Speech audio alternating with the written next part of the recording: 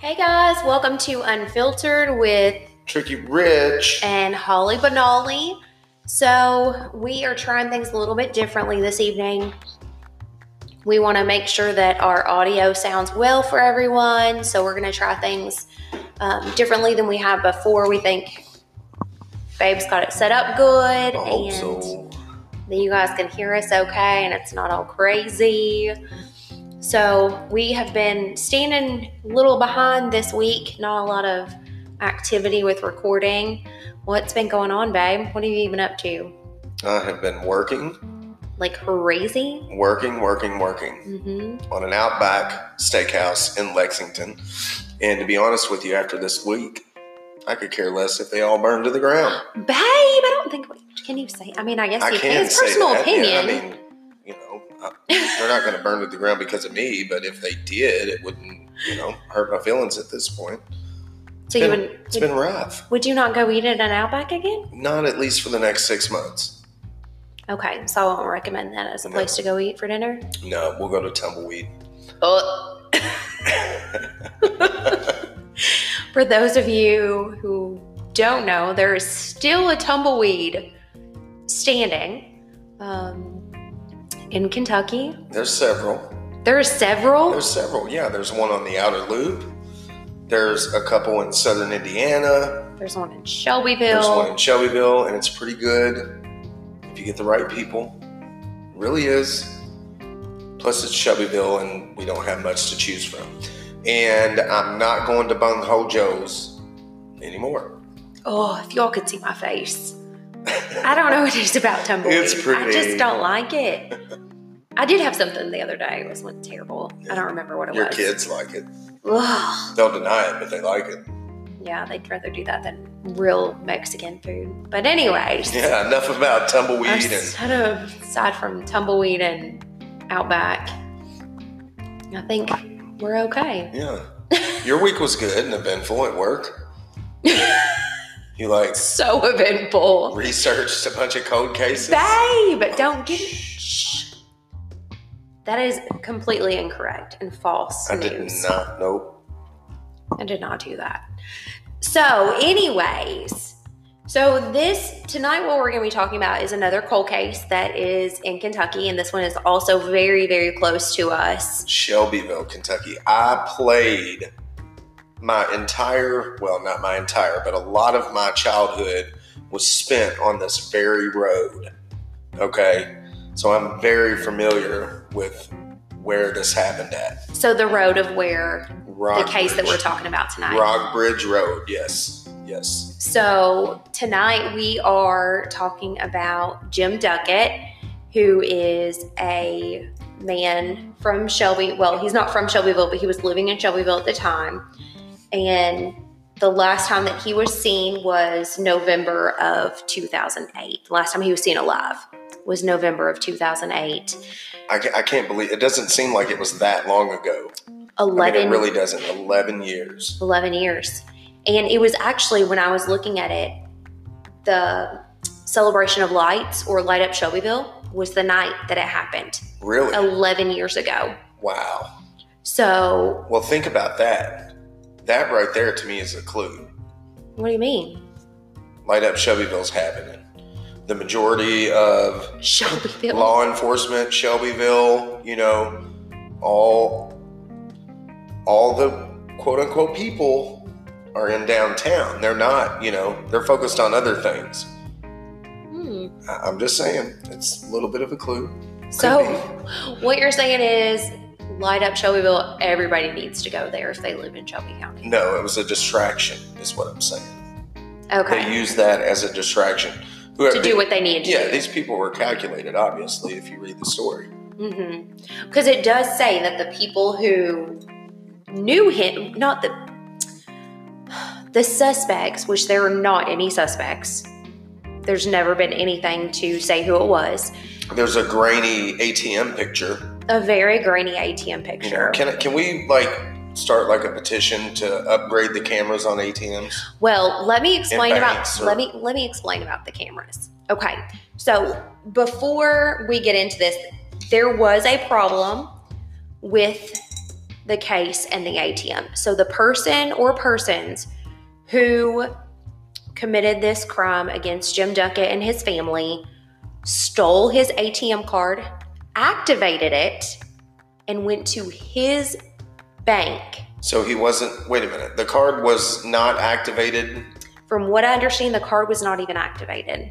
So they activated the card. But they can't activate the card unless they gather information from the victim. Correct.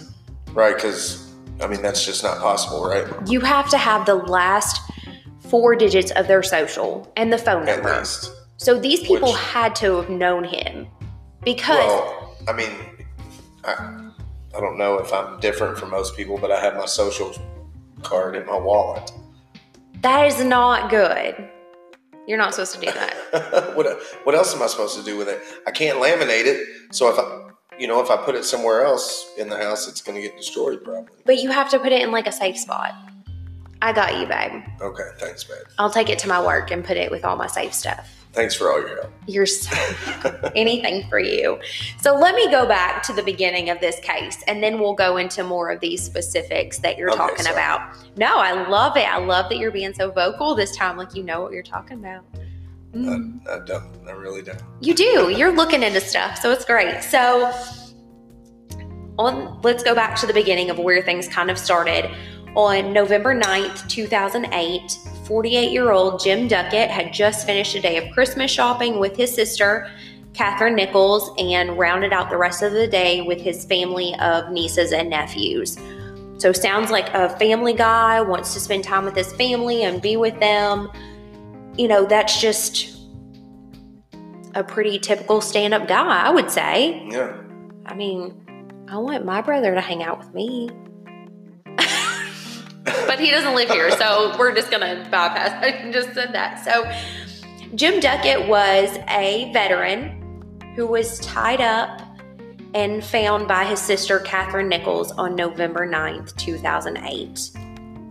Catherine says that her brother was her best friend, and that's why she knew something was terribly wrong when she hadn't heard from him. So you and your family are very close. Do you think if you knew something was up, like, would you just have that instinct with your brothers and sisters? 110%. Like, if something just felt off, you would know and absolutely want to go check it out. Absolutely.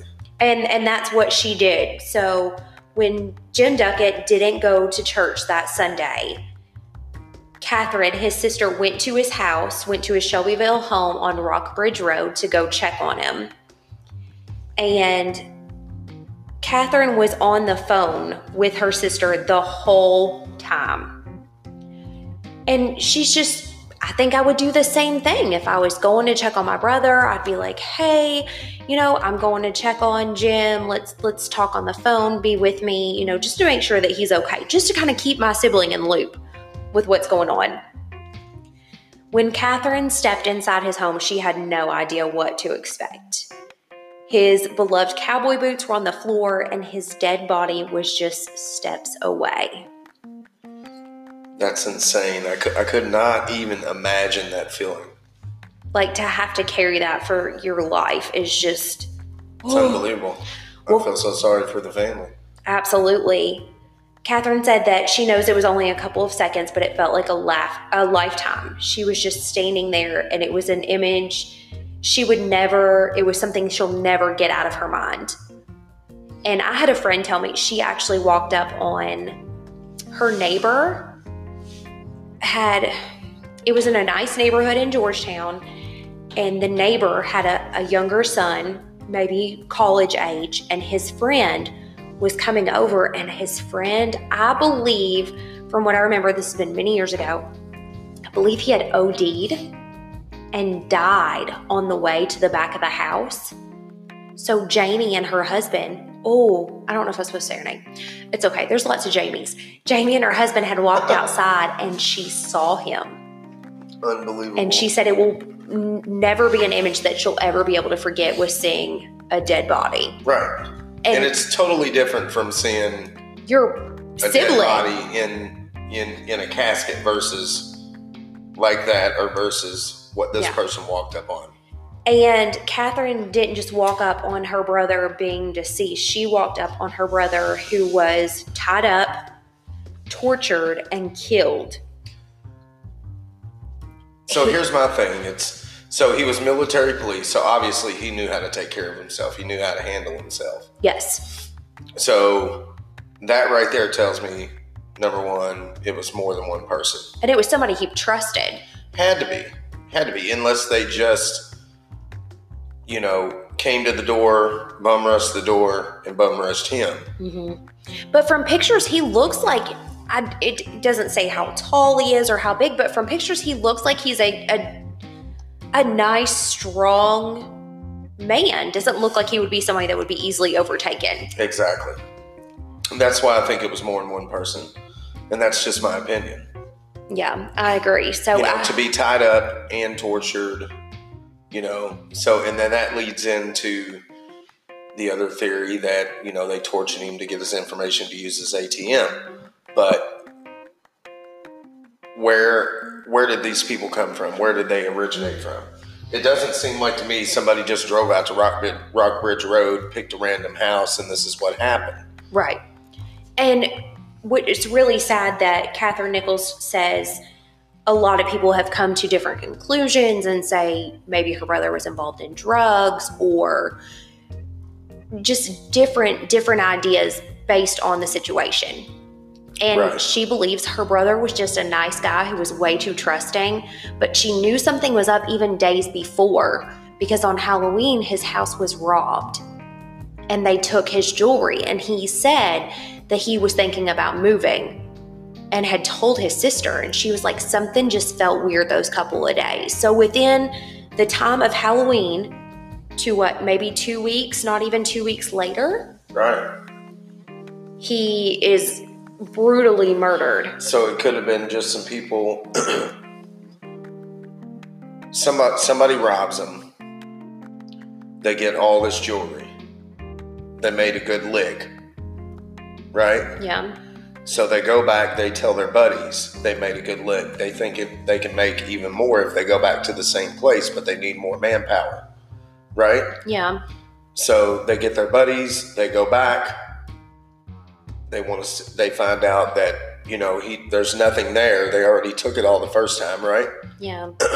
So they basically beat out of him his information for his debit card. He's like, go get all my money, whatever. And instead of letting him live.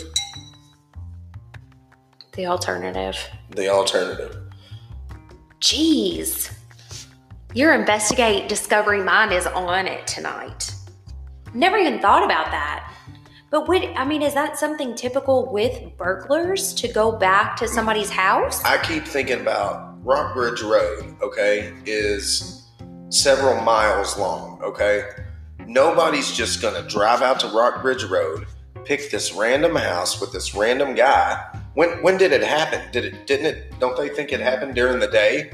It wasn't even, They believe that it was hours before he was found. So it doesn't have an exact time, but it was hours before that he was found. I would love to get more information on this. I know some of the family, and I'm not going to mention any names, but, I'd love to reach out and maybe get some more details because, it just doesn't make sense to me. Right.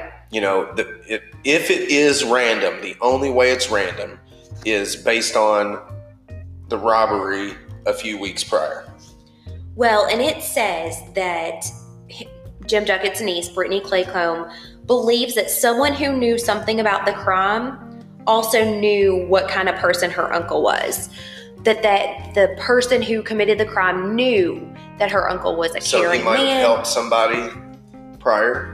That happens often. Mm-hmm. People help people and then they turn on them and try to steal their stuff, and they a lot of times inadvertently, and I don't know if that's the right word to use. I don't mean that in a disrespecting way, but inadvertently take his life. Well, the way that he was tortured, and from the information that I had read, was that they had cut his throat along with the torture and having him tied to a chair. So I feel like that was a not inadvertent murder. I feel like that was I was unaware of that, so yes. I'll revoke that statement. Specific, Now, the person or persons who had murdered Jim Duckett stole his truck, which was recovered days later, and stole no fingerprints, no nothing. Nothing. Now, they do have DNA. They do have DNA. They told Jim Duckett's family that it would be about 4 months, because it's not like on TV where they say, oh, go get this DNA and have it back, in however long. It's a process, and it takes a while. So 2 years after they ran the DNA, they still had nothing. We're going on 11 years now. That's unbelievable.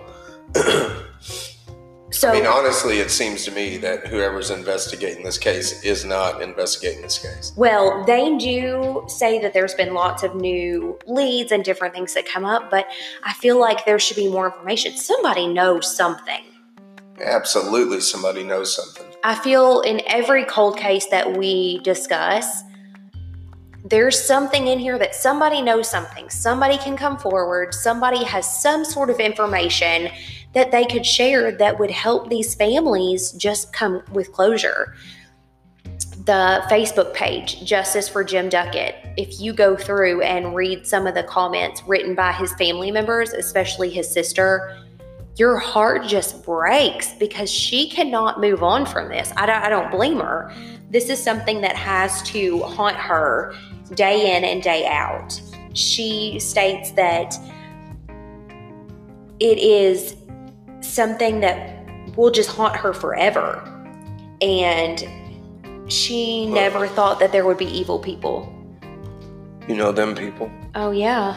So we're on the Facebook page, and Rich is going through, and there's some people that we know, some family members that are with him. It's really hard to know that people we grew up or were friends with, even after high school, that this is their family.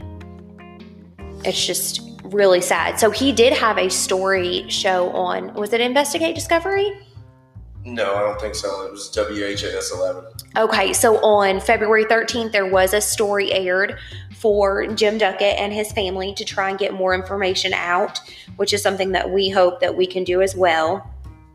We really hope that this can lead to someone who has some sort of information. Jim Duckett was a Doss High School graduate. He was a father and an Army veteran. Jim Duckett served in the military police, and he did serve in Desert Storm. And when he joined, he went to D.C. and was in Ronald Reagan's Old Guard. Could you imagine? Really cool. That's really cool.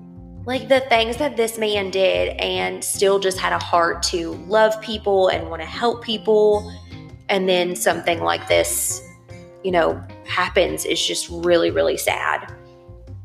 Some more information that may spark some memory. Brittany Claycomb says that Jim Duckett had a Dodge Ram pickup truck and that it was very loud. The person who took the truck, it was the night of Light Up Shelbyville, and it was very warm. It was an unreasonably warm night, and his truck had temporary plates. The person or persons, I want to put this back on persons, who did steal the truck went to Jim Duckett's financial institution, went to his bank, which was Fifth Third. They could have gone to any other bank, and they went to his. So I feel like that's specific. They knew, okay, I'm going to go to his bank, which was weird. Because if it was me, I don't think I would go to someone's financial institution, the exact ATM. So he lived out in Rockbridge. They went all the way out to Fifth Third Bank. By Walmart, on the other end of town. There's a Cub at the end of Hooper Station. There's a used to be Republic Bank. Now it's like Commonwealth Bank or right next to Cracker Barrel, whatever it is. There's a bank there. I'm trying to think. That's the two closest banks to Rockbridge. To Rockbridge, absolutely. So, and they could have gotten on the interstate. They could have gone out of town. I mean, I guess get as far as away. I mean, I don't know. It doesn't make sense to me at all. Well, Bernie Napier of the Kentucky State Police stated that it was obvious that James was tortured. To what end, he doesn't know if he can say at this point, but it was a very gruesome crime scene. So at what point? All right, so was Jim Duckett already deceased when the people stole his truck and went to the bank? It does not say. I would say that they murdered him before they left and took his information, because the police said that he had been dead for a while before his body had been found. There was DNA from the scene. It was less than 24 hours, right? I mean, it doesn't give an exact time, but okay, so November 8th, yeah. November 8th was the last time that he was with his family. Okay. November 9th was when he was found. So it's either 24 to 48 hours. Correct. Okay, so November 9th, I apologize. Let me get these correct. So November 9th was when he was finished Christmas shopping with his family. Okay. The next day, the family didn't hear from him. So the Light Up Shelbyville is usually on that Sunday or that Saturday. He did not go to church that Sunday. So when he didn't go to church that Sunday was when his sister went to go check on him. So I don't know if maybe it was that Monday when people were worried about him. So it was at least 24 hours of the time that, it went through. They believe that the murder was not random, obviously, which we've discussed. During the initial investigation, police found that the killer not only stole Duckett's truck, but they drove it to his bank and used his ATM and withdrew from his account. They withdrew all of his money from his ATM. Now, the ATM cameras caught the person withdrawing the money, but the picture was too distorted to make a connection. You've seen the picture. I have seen the picture. It's terrible. You can't see anything. Now, I would like to say I have worked in that department at a financial institution. ATM pictures are terrible. Why? The company, I mean, seriously, why? Because who we use is Diebold. And I feel like... You just called them out. I called out Diebold. I don't know who Fifth Third uses. I'm sure it's probably the same company, but they're terrible. I don't care. Obviously. My personal opinion is I don't like Diebold. I think they're lazy, but whatever. The person who serviced this ATM did not put the camera back on correctly, the lens back on correctly. So that is why the picture is so distorted, is because the lens to the camera is turned the wrong way. If this had been serviced correctly, then they could have caught this person. But all they see, you can see, is Jim Duckett's truck. Right. You can't see the person. Exactly. Because of the camera image.